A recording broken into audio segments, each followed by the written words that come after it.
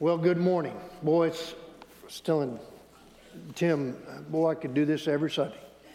You know, nothing better than seeing people baptized and following Christ. Next Sunday, as we're getting ready here, we're going to do this marriage conference. So next Saturday, Dr. Aiken, President of Southeast Seminary, will be here. And so on Saturday morning, want to encourage every husband, every wife, if you're engaged, to come and participate Saturday morning for some good biblical training, and you'll have a good time. If you are in a marriage and your husband won't come without him. Right? Just come without him. If she won't come without her. And come and just take in what the Lord might want to say to you to help you to be a better kind of husband and spouse that you need to be. And if you are aware of anyone that could benefit from this, invite them. It's going to be good. Then on Sunday morning, he's going to be speaking on parenting, Christian parenting. And also starting next Sunday, a lot of our adult Sunday school classes are going to start a 6-week study called Sacred Marriage. And the premise of that study on marriage is God is more concerned about your holiness than your happiness. And he may just be using the marriage and some of the worst that you're going through to teach you more about your relationship with him. So I hope that you'll come and be a part of that. Several weeks ago, before this next week, Mindy and I are dear friends with a couple that we met probably close to, 35, 37 some years ago, something like that. We were in college, and you go away and you form some friendships, and there was a young couple, or two people there we met. They weren't married, but we met them and got to be good friends with them. And I asked them if they would drive down from Michigan today and come and share their story with us. And so their names are Tim and Cindy Murphy. So make them welcome as they come and share with us.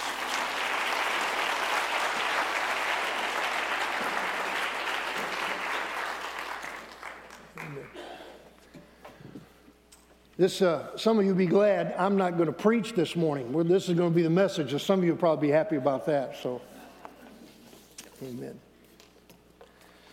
All right. As they're coming, they're going to share a story, and the story really is about God and his grace, how God worked to first bring you to salvation, and then how through that same grace delivered your marriage, brought you salvation through your marriage relationship. So before we get started and get into your story, I have a few preliminary questions for you. Okay, so just kind of lay the groundwork here. So first, when you were married, how long ago? What year were you married? 1984. Now I think this is a picture, right? You have a picture of that up there? Somewhere. They were young. Pulling that up. So that was them. What year? Yeah. Turn it on. I don't know. Yeah, 1984. March 31st, 1984. 84. See, I and remember. So It's the first yeah. step. And Mindy and I were friends, so drove up to Michigan. We're there for your ceremony. I think Mindy sang in your wedding. That's right. Next, tell us about your family today. I think we have a picture. So tell us about your family today. Let me do this. So the guy next to Cindy is their oldest son, Christian, and he is in London studying architecture now. And then on the far right is their second son, Wesley, and his wife, Cheyenne. And they have a little baby with one on the way. And then that handsome, fun-looking guy is Kelly, and that's the baby. That's our youngest. That's the baby. So this is your heritage. This is the gifts that God has given to you all. Hallelujah. Okay? You live in Monroe, Michigan. And what's life like for the two of you in Monroe, Michigan? Tim, tell us, what do you do in Monroe? So I've worked in mechanical construction for a lot of years. The last 15 at an engineering firm in Maumee, Ohio, which is about 40 minutes away. So if you don't know where Monroe, Michigan is, it's not quite right between Toledo and Detroit. I mean, we're closer to Toledo than Detroit, but Maumee is about 40 minutes away in Ohio. So I work at an engineering firm. I've been there for 15 years. I'm a project manager, so I get all the phone calls. And yeah, it's a people job. So I really enjoy it. I really enjoy dealing with people. I don't enjoy dealing with the problems, but I really enjoy dealing with people, meet a lot of new people. Hobbies? I play the guitar still. Okay, we'll get there. We do that. We like to hike. We just kind of took that up.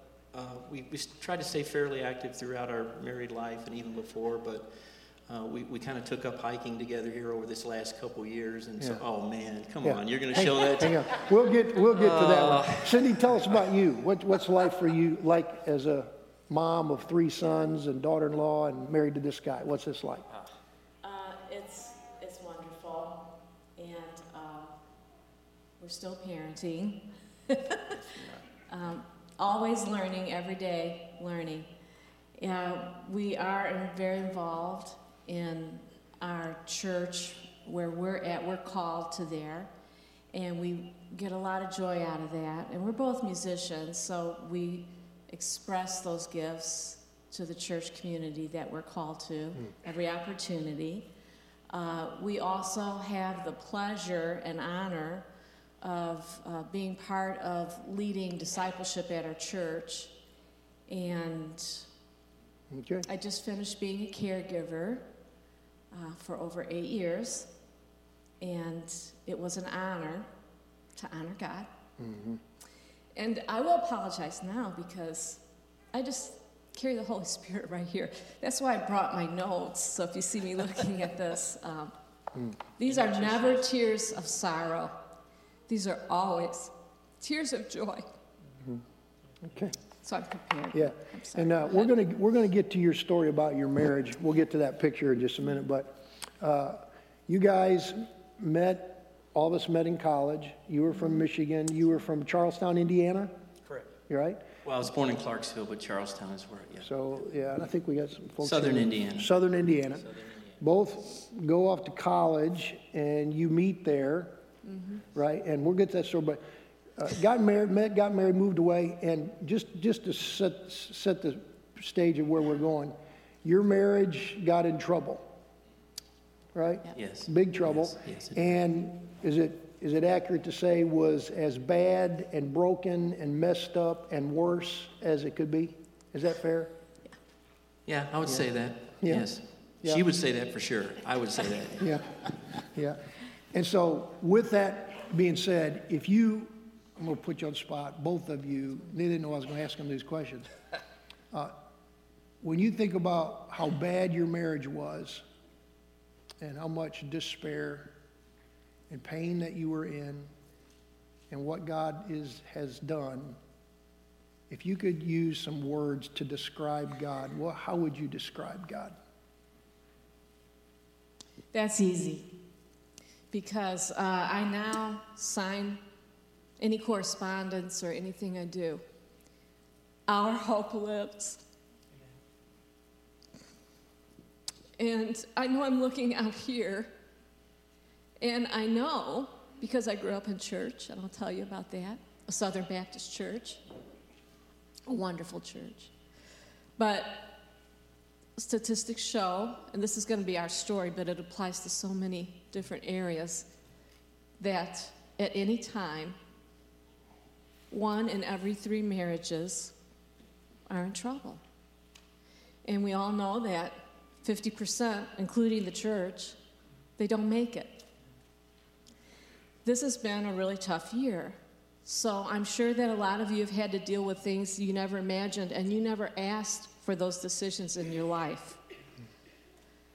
If I can, that's okay. Sure. And I just love this verse. I wasn't there when they were initially spoken, but they reach out through the years, thousands of years, and they will continue to go on and on. It's when Jesus walked into the synagogue, and he was just beginning the most open part of his ministry here, why he was here for us. He opened up the scroll, as he had done before, And he said, "The Spirit of the Lord is upon me. He has anointed me to be hope for the poor, healing for the brokenhearted, and new eyes for the blind." Sorry, folks. This is joy. God gave me this gift. I don't know why. I've prayed for it to go away. New eyes for the blind, to preach to the prisoners. You are set free. You are set free. I've come to share this message of jubilee, for the time of God's great acceptance has begun.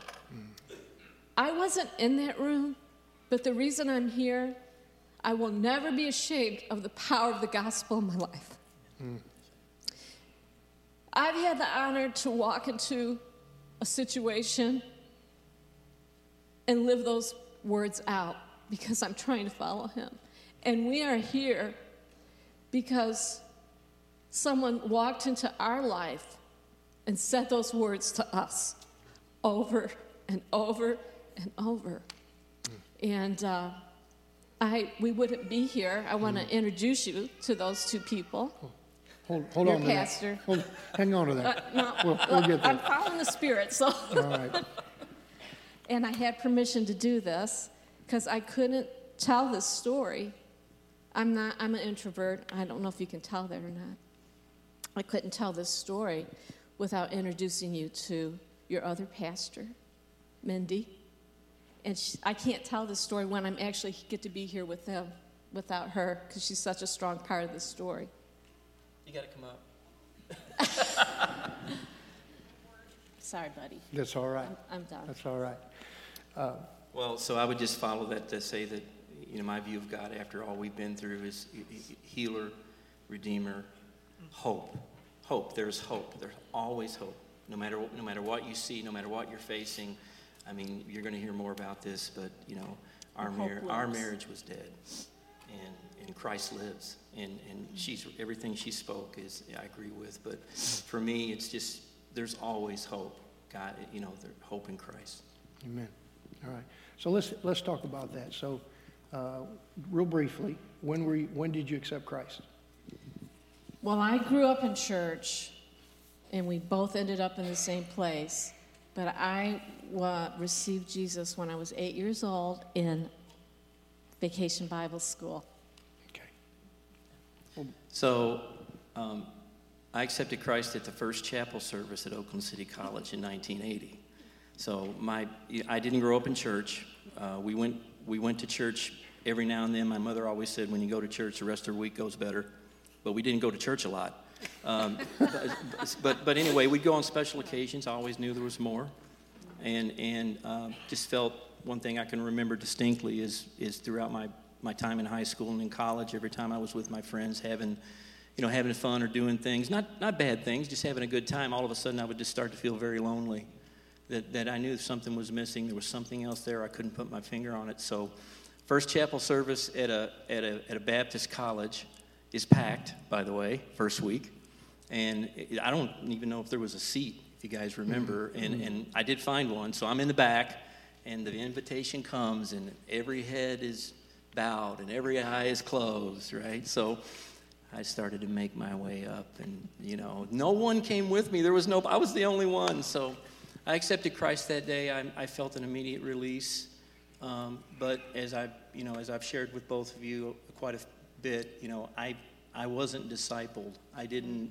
No one really came alongside, and so I'm not even really sure I understood what I did, but I know that if I believe God and I believe Christ and that He died for me. So, if something would have happened to me in that time period, I would have been with Him, but I wasn't growing. But anyway, that's when I accepted Christ, 1980. Okay. So both Christians, you know Lord for a long time, new Christian. So how did the two of you meet? What happened? How did you guys get together? So we took a music class together. I didn't know what I wanted to be. I played music. I loved it. I wanted to do it for a living. But now it was time to go to college and get serious. So I started as a sociology major, which didn't last too long, maybe a week or two. And then, but I'll take some music courses, and Cindy was in that class, you know, and when she bopped in the first week, first class, you know, I was taken that, you know, she was mature, she seemed to know what she was doing, she had purpose, you know, and honestly, I was looking for a mother. So, you know, I'm just going to say that I was. So, because I was the youngest in my family, and just kind of like didn't have a lot of discipline, didn't have a lot of structure, man. Yeah. So this was a woman that was going to do it for me, and I was looking for a relationship. So you like, when you saw her, thought she was good looking? Yeah, oh yeah. Yeah, yeah. What'd you think? What was your first impressions of him? It's okay. They've already shown some pictures that I'll never live down. So just say it. Okay, that's fine. He had a lot of fun. Okay. Yeah. She thought I was a pastor's kid. Yeah. I don't know if you knew that. No, I didn't know that. He was, So tell us about your journey. So you met each other and started getting together, spending time together. Yeah. So yeah, we dated for a couple years and just decided, you know, this is just going to take its natural course. Let's just get married.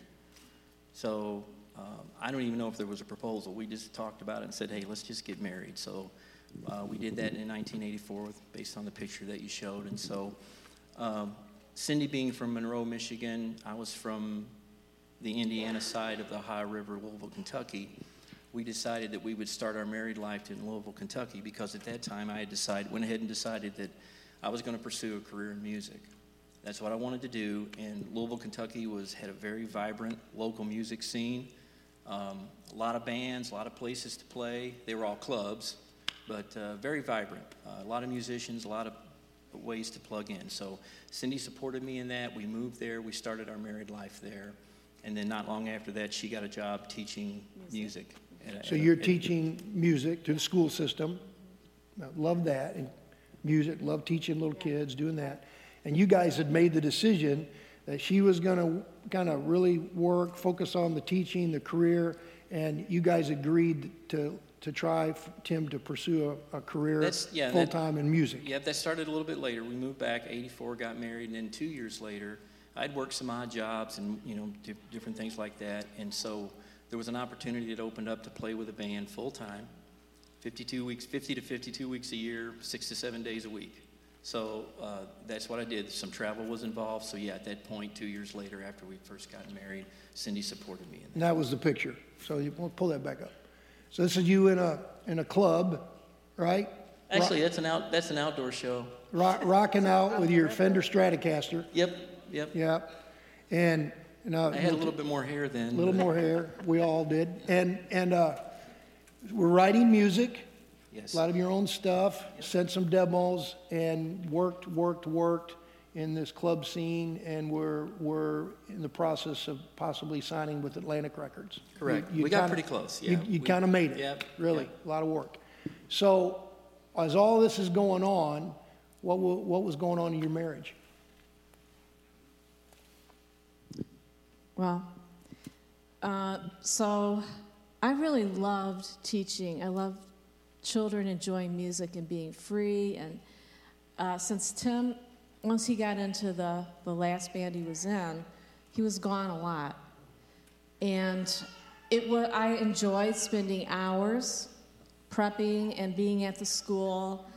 Sometimes I would leave and go over to wherever they were playing if they were in town, and we'd connect that way. But I'm sure you can see where it's all going. And as I have 2 really bad years in my life, I call them the horrible years. One of those years was 1988, and my principals said they all loved me. They loved having me at their school, and something happened at one of the schools I was at, and what ended up being told wasn't really what happened at all. So we were growing apart, and I was looking at my job thinking how I can plug in more to this career and make it move, because what also started happening is that I slowly started making a decision, one step at a time, away from God. And my marriage became very important. And finally, we decided Sunday's our only day. So let's just be together on Sunday. Let's spend that day together, be with each other. And eventually, although I believed in God, I knew I was a Christian, I thought there were other things I needed to do at that time in my life, which was a lie. So I kept trying to fix this issue at work, and I don't know if that's ever happened to you at work. And the more I tried to fix this issue, the worse it got. And at that point in my life, in my mid-20s, it pretty much devastated me. I felt all alone. Nothing I was doing was fixing this problem, and I felt, you feel injustice. So then I thought, I'll leave my hands off it, and it just got worse. By the end of that year, everything had been resolved, but I came to a great realization that I didn't really have a marriage. That wasn't my identity. And now I understood your job's not your identity. I know now it's your calling, wherever you are, to bring in the kingdom, to enjoy God. So that's basically I worked a night job, she's working a day job. We're starting to identify with what we do. That's our identity, and that's who we are. Yeah. So when things are going good with those things, we're up. When things are going bad with those things, they're bad. And so what had happened, Cindy, at school, God started to work, even though we didn't see it, and started to challenge and started to remove some of those things that we were putting our hope in. Because at that time, music, when I started playing full-time like that, during that time period, it was playing music. And then after about 6 months of a lot of frustration and a lot of hard work and a lot of doors being slammed shut too, it became a job. It really became a job. So along with what was going on with Cindy at school, I started to deal with those frustrations by self-medicating.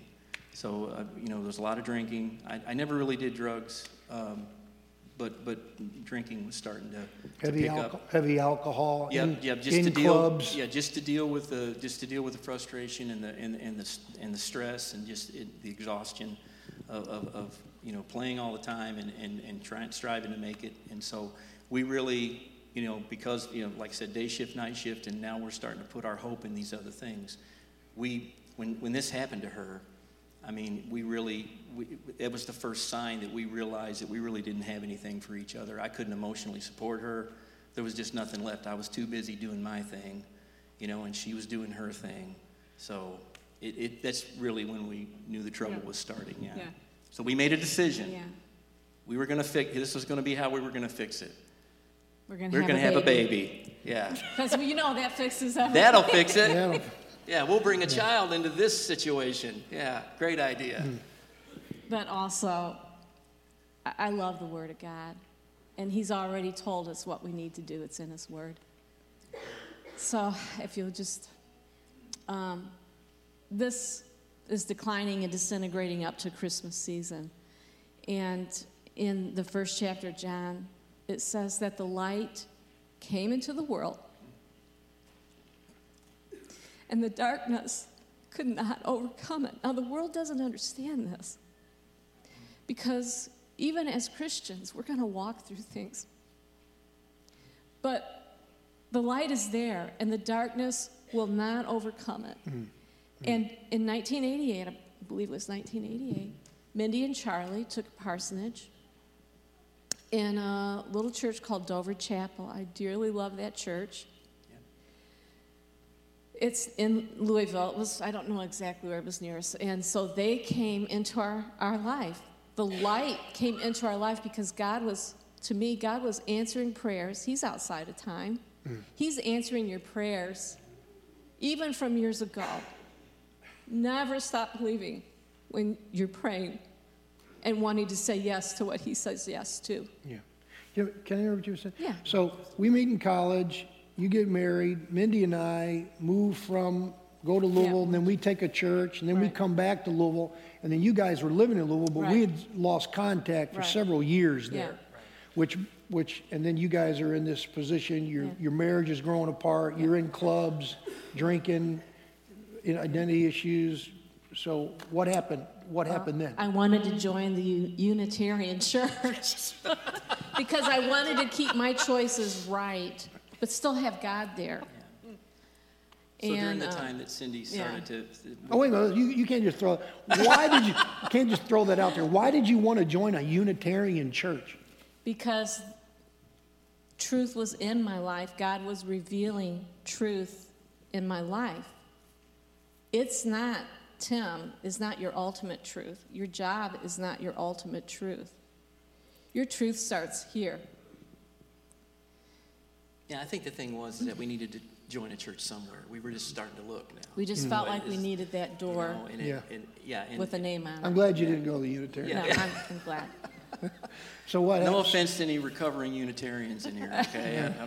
So what happened then? Well, what happened was you kept reinserting yourselves into our life.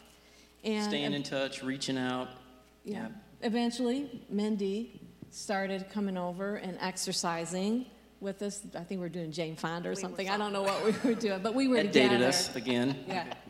And I just want to share that one time when Mindy left, she said she went out to her car and sat in her car and just cried and said, God, how can two people who loved you so much be so far from you?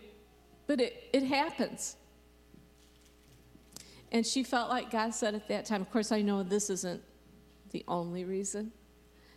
If for no other reason, this is why you're here. Amen. So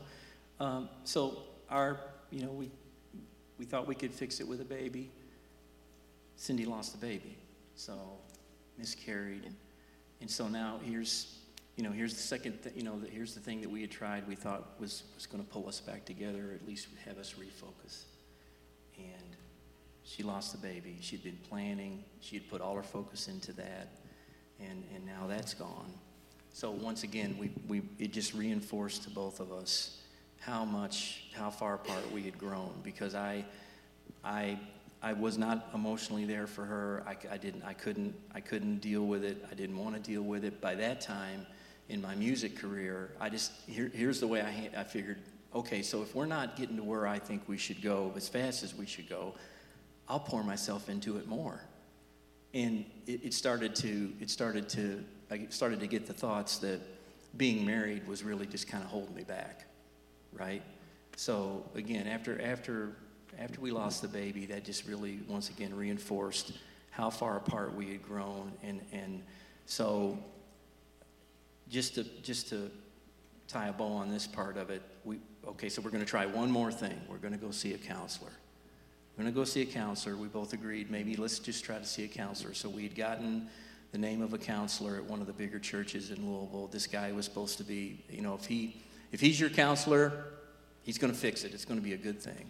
So we went. He talked to us for about an hour. He looked at us both and said, I really have to tell you both, I don't think there's any hope. And I need for you both to separate for 6 months to a year. Don't talk. Don't have contact. I mean, we were a little bit stunned. I don't know if you want to share anything about that, but we were just we walked out in the parking lot, and I think we kind of almost shook hands. It's like, okay, well, I guess this is it. Yeah. So we separated. And just really not really knowing what the next day was going to bring. So that threw me further into what I was doing. The one thing that I didn't tell the counselor or didn't tell Cindy during that session, that along with everything else I was doing, I was having an affair. So, and then Cindy found out shortly after from one of our friends.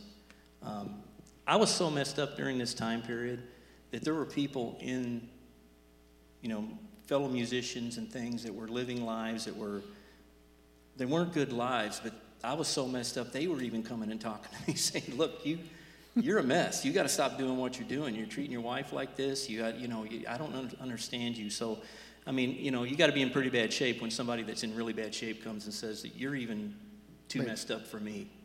So that really started probably a 6 or 8 month period where, we were separated, and then God just really, Before you get there, I think you had made the decision that you were leaving.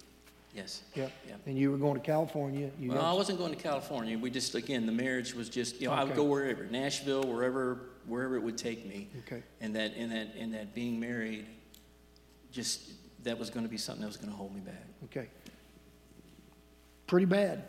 Yeah, that's the Grief, loss of a child, careers, alcohol, third person, dead, no feelings, emotionally dead. I can't help you. This is over. Counselor says there's no hope for you. And so, what happened? Well, at first I left. I went back to Michigan, and I didn't know what else to do. I was teaching down in that area, and Mindy and Charlie called and encouraged me not to give up. And after a few weeks, I came back. Yeah, that was New Year, so a few weeks on New Year's Eve, she came back, called me on the phone, said, "I'm your wife, you're my husband, we're going to work this thing out." That's the last thing I wanted to hear. I thought we were done. And you know what? And what became apparent is that she had completely rededicated her life to Christ. She had,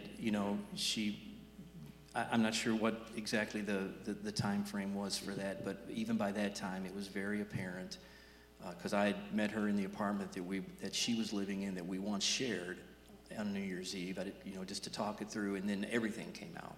What I was doing, what I was thinking, what I wanted to do, it was devastating.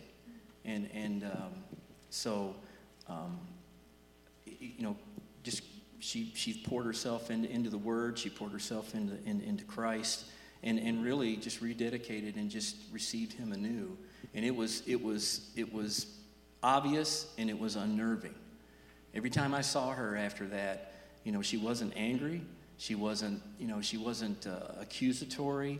She treated me really good. I wanted her to start screaming at me every time, because we still had some things to share with finances, and it was just really amazing what God had started to do in her life. And so through what God was doing in her life, He started to work on my heart. Yeah. So Why didn't you leave him?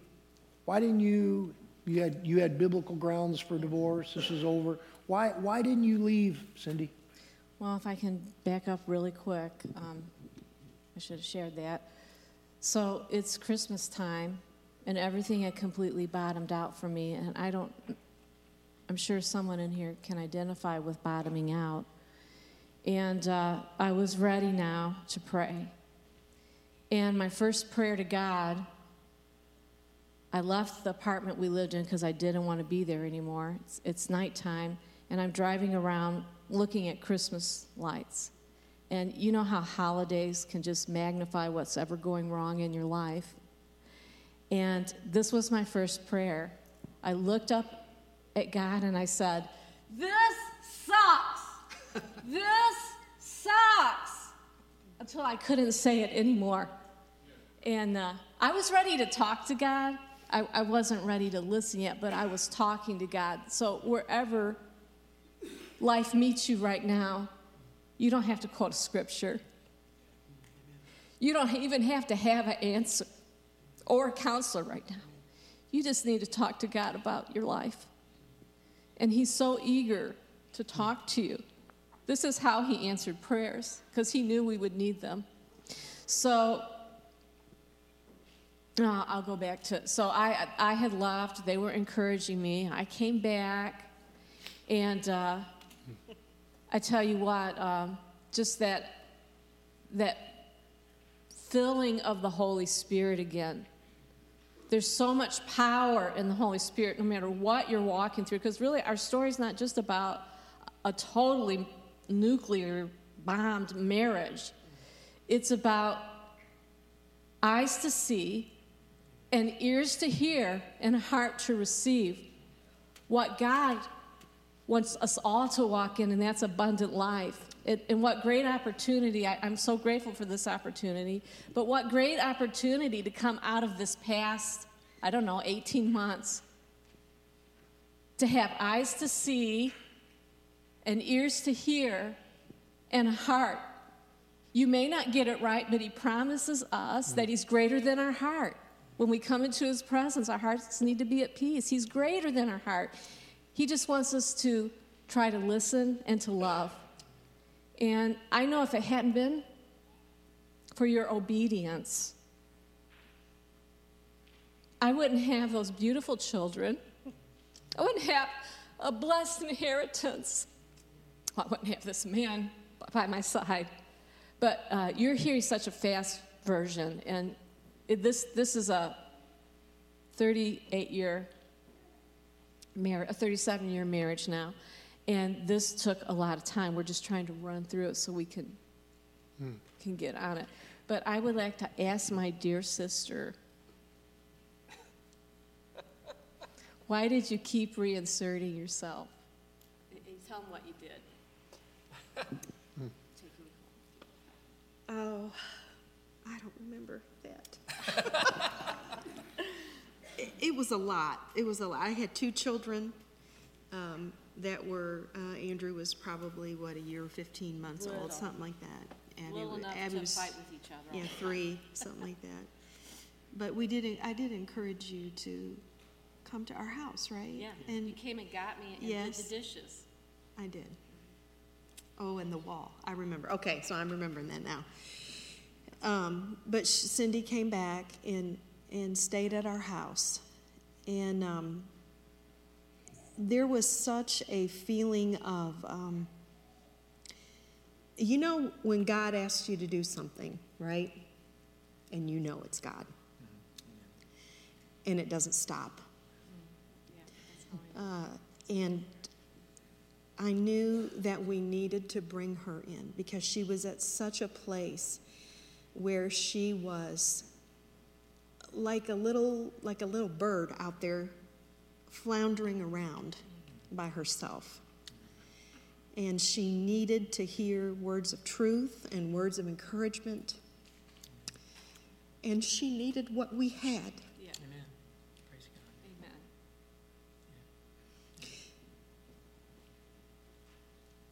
Thank you. And so we invited her to come and stay with us. You scooped me up. We did scoop her up.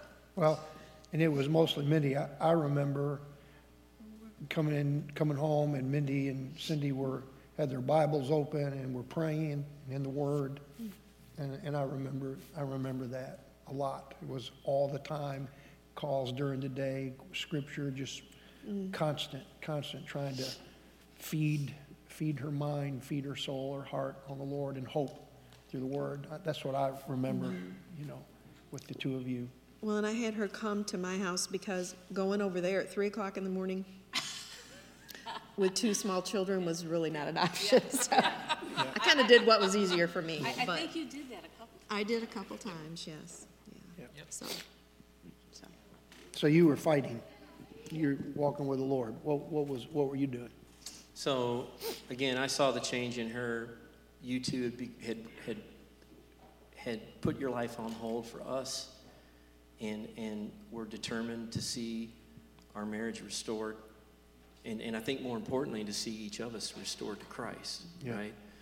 God began to work on our lives individually, obviously with Cindy first, and just again, it was just so overwhelming every time I saw her. I would walk away, and I didn't even want to be in the room with her, okay? Because then I started obviously to understand what I was doing to her. It was becoming crystal clear, so just a series of events just started to happen over 6 months, just unbelievable supernatural things, because people were praying and people were being faithful and people were continuing to put their lives on hold and put themselves aside to come alongside. I could tell you a lot of things, but one thing in particular, on Thursday nights, all of a sudden, I started to call Cindy at like 9 o'clock from wherever I was. I don't know why. We were separated. I didn't love her anymore. All this stuff that I was saying. There was another person, and I would just call her. She would just pop in my head, and then Cindy talked to Mindy about that, and Mindy was like, I wonder why it's Tim on the phone. Why is he calling you? All of a sudden, we find out that there's a group that's been praying for our marriage every Thursday at that same time. Kansas City. Yep. And then I was in a club maybe 3 months later in Indianapolis, and somebody just walked up out of the blue and said, "You know Jesus loves you, right?" And I said, "Yeah, I know he loves me," almost annoyed. Turned around, turned back around, and she was gone. So I don't I have no idea what's. So just many, many things, Charlie, and you guys. So then Cindy moved out, and guess who moved in with them? It was my turn, so I moved in. Lived in the basement. Which was worse. Now they got me in there, as messed up as I am. And again, just God just really being faithful, God pursuing, God just running after us, and it was just becoming overwhelming for me. And so finally, one night in the apartment that we shared again, after 6 months, I was trying to self-medicate. Nothing was happening. I felt miserable. I couldn't achieve what I was trying to get done with alcohol, and just began to sob and just began to cry out and tell God, I am so unhappy. I'm so miserable. I've got everything that I was told was going to make me happy. We're making strides. I've got women on the side. I got all these things, and I'm miserable.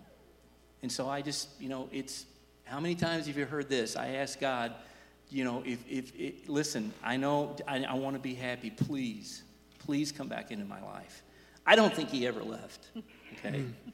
But it really just so grateful and thankful for the prayers of others, for the faithfulness of others, to again, come alongside us, love us no matter what. I wasn't a nice guy to be around, okay? I wasn't a nice guy. But they stuck to it. So she called me after 6 months and said, look, I tell you what, I'm going back to Michigan. If we're going to make a go of this, you got to come and get in the car with me. I didn't want to go, didn't want to leave everything, and I did. Walked away. Went to Michigan, worked in a pit, in a paper mill. Yeah, pit. we didn't speak the whole way. We didn't speak the whole way up to it's a 6-hour drive. We didn't speak because I was angry. I was mad, but you know what? I really knew in my heart that if I continued on the path I was on, I knew she'd be fine. I continued on the path I was on. Multiple relationships, multiple divorces, who knows where it would have ended up. Yeah. And I want to, you said something I want to highlight. Emotionally, feelings, you didn't want to be in that marriage. No. And for the couple here who's struggling, the feelings, the emotions are not there, but you made a commitment to God. Yes. You made a commitment, I'm going to do this, and didn't rely upon your emotions and your feelings. Amen. Yes. And left it all. Here the two of you are, but now both of you are listening for the Lord. Right. Trying to walk with Christ. Yeah. Right. Because God doesn't want to work on this. He wants to work on this. Yeah. And I'm so excited for Wait you a to minute, have I want to this. interrupt you because that's a powerful point. The focus needed to be on your individual relationships with Christ, not on trying to fix the marriage. Amen. Yeah. Amen? Yeah. And so that's the focus. If you Amen. focus on the marriage without Christ, but both of you begin to focus on Jesus. That was one thing that Cindy said during that time when she started when she recommitted. She would say to me, look, whatever happens with you and me happens. I've already told you how I feel about you. But Christ is first. He's going to be first. He's always going to be first. That relationship has to be, you have to make that decision before this can ever happen. And we lose sight of it, we lose track of it, we get busy, and then we get into other things. We start trying to, get our self-worth, and we want our spouse to fix it. They're not equipped. Only God can do that. And so God revealed that during this time that we were apart, and we were so messed up. He revealed that yes, he was working on this, and he wanted to go back and get this right, so that we could get this right. Okay. And he began to restore and to heal. Got into church, and I'm fast forward, going to get ready to land a plane now. Sorry, So yeah. Three boys, and this is something they shared with us last night. Their sons, their grown sons, had never heard their story. And so they did an interview in their church back in Monroe, Michigan, and the three sons, grown sons who'd never heard all of this, heard it for the first time. And I'm going to paraphrase what they were saying. They both went up to them at the end of the service and were thankful that they stayed together. Yes. They were thankful. Yeah. Yep. None of those three wouldn't have existed. But the heritage that God is bringing forth Yes. now from you Yes. has been all. Last words? What would you say?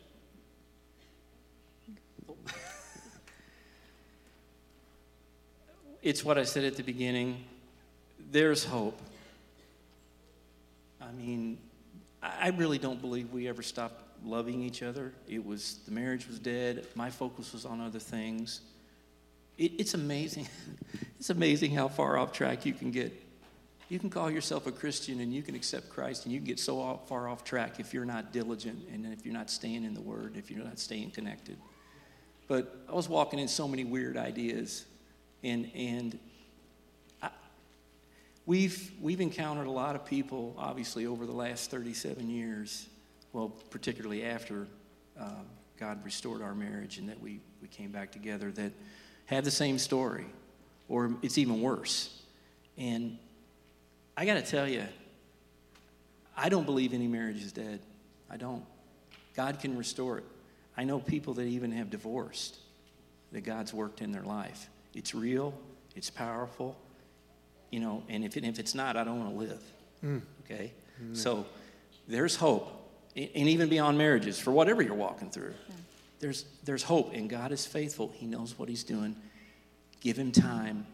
Ask him for faith, to trust him until he's done, and he's done what he's got to do. He knew we were going to need these two at some point. And when we met, we never understood that. They moved. I mean, it's just, you've heard the story, okay?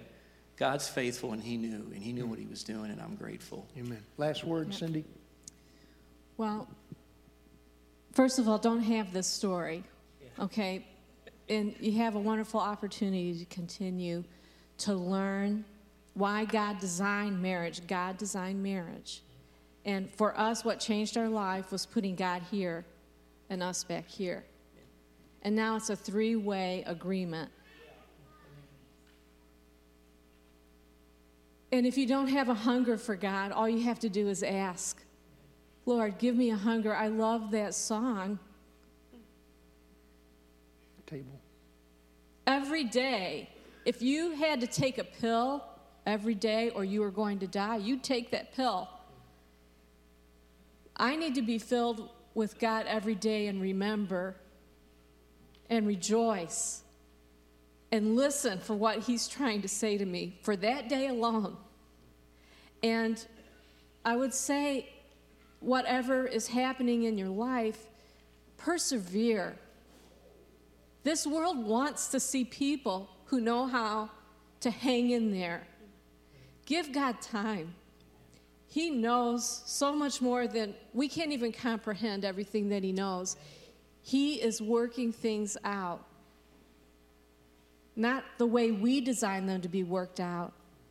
He's got a much bigger plan and a much bigger love. Amen. Tim, would you do song? Could we end with you leading us in a song? Sure. Yeah. Let's do that. Yeah. Let's do that. Okay. Yep. Let's do that, and after we do this, then I want to share a few things with you, and I just want to share a couple things with you before we close. Okay. So.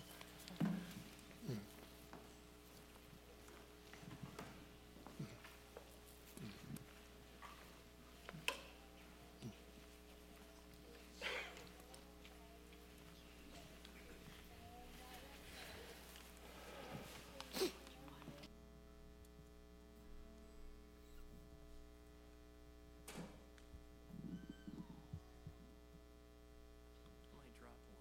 You never know, right?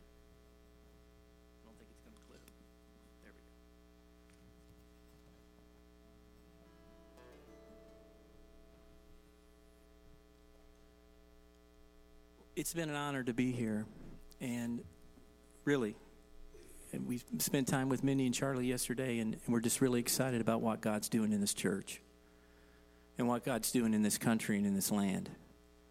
Because if we haven't learned anything about this past year and a half, people need the Lord, amen, more than ever. And if it's not us, who's it going to be?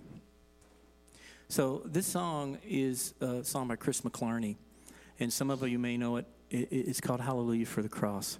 And the cross is where life begins. The cross is where death is defeated and where we learn how to live, and blood was shed. Cindy and I were just in awe and just loving these baptisms today, especially amongst the young, so that maybe you can spare yourself our testimony. Amen. Encourage them, come alongside them, walk beside them, pray for them. The enemy's coming, okay? But because of the cross, the enemy's defeated. So if you know this song, sing it. If you don't, at least the chorus. Hallelujah. Thank you, Jesus. I was a prisoner. Now I'm not. With your blood you bought my freedom. Hallelujah for the cross. It's very simple, and we're free, and I'm grateful.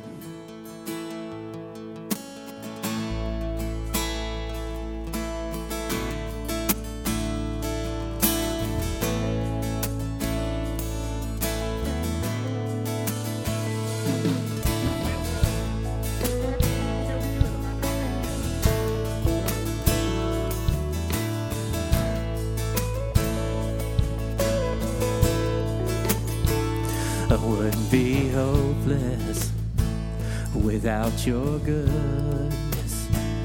I wouldn't be desperate without your love. Slave to the darkness, if it wasn't for the cross.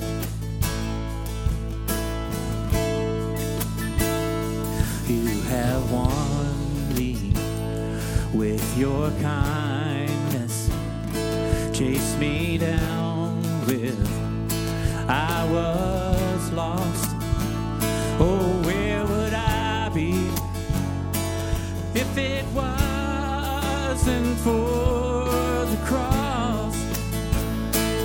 Hallelujah. Thank you, Jesus. I was a prisoner. Now I'm not. With your blood you bought my freedom. Hallelujah for the cross.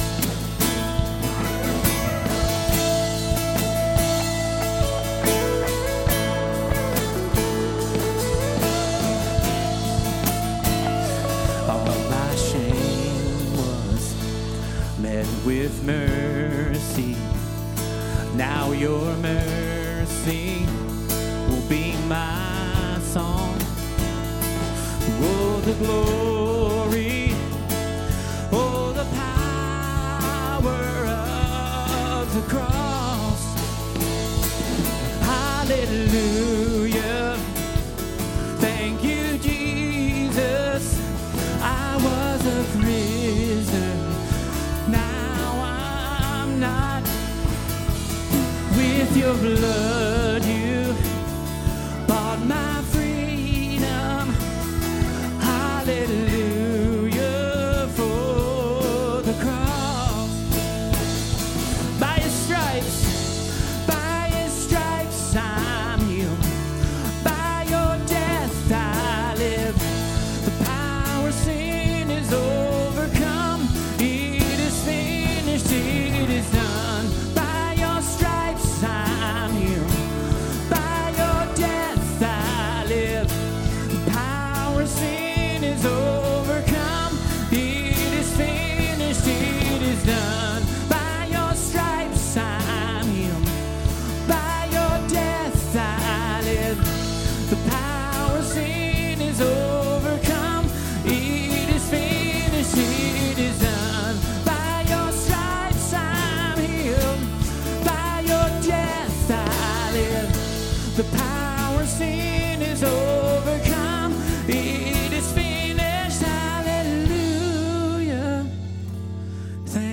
you, Jesus.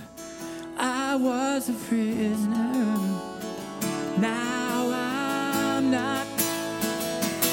With your blood, you bought my freedom. Hallelujah for the cross. Hallelujah. Thank you, Jesus. I was a prisoner. Now I'm not. With your blood, you bought my freedom. Hallelujah for the cross.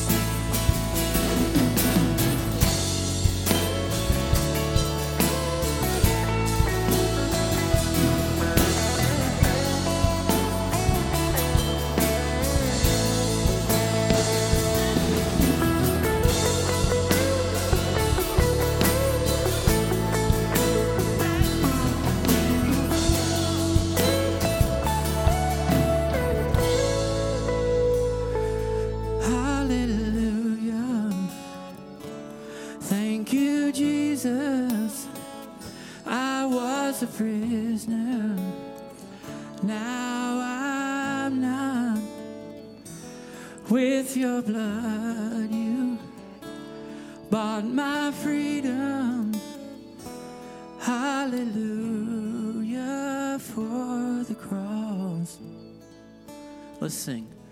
Hallelujah. Thank you, Jesus. Yes, I was a prisoner. Now I'm not.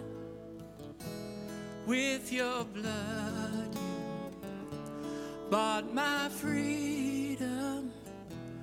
Hallelujah for the cross. Amen. Amen. Amen.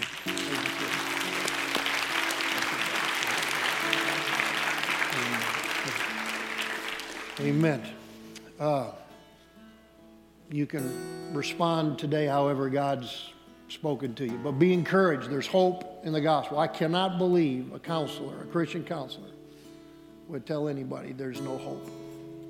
No hope. So we have hope in the gospel, right? Romans 15:13. May the God of hope fill you with all joy and peace through believing, that you would abound in hope by the power of the Holy Spirit. Romans 15:13. We have hope in Christ.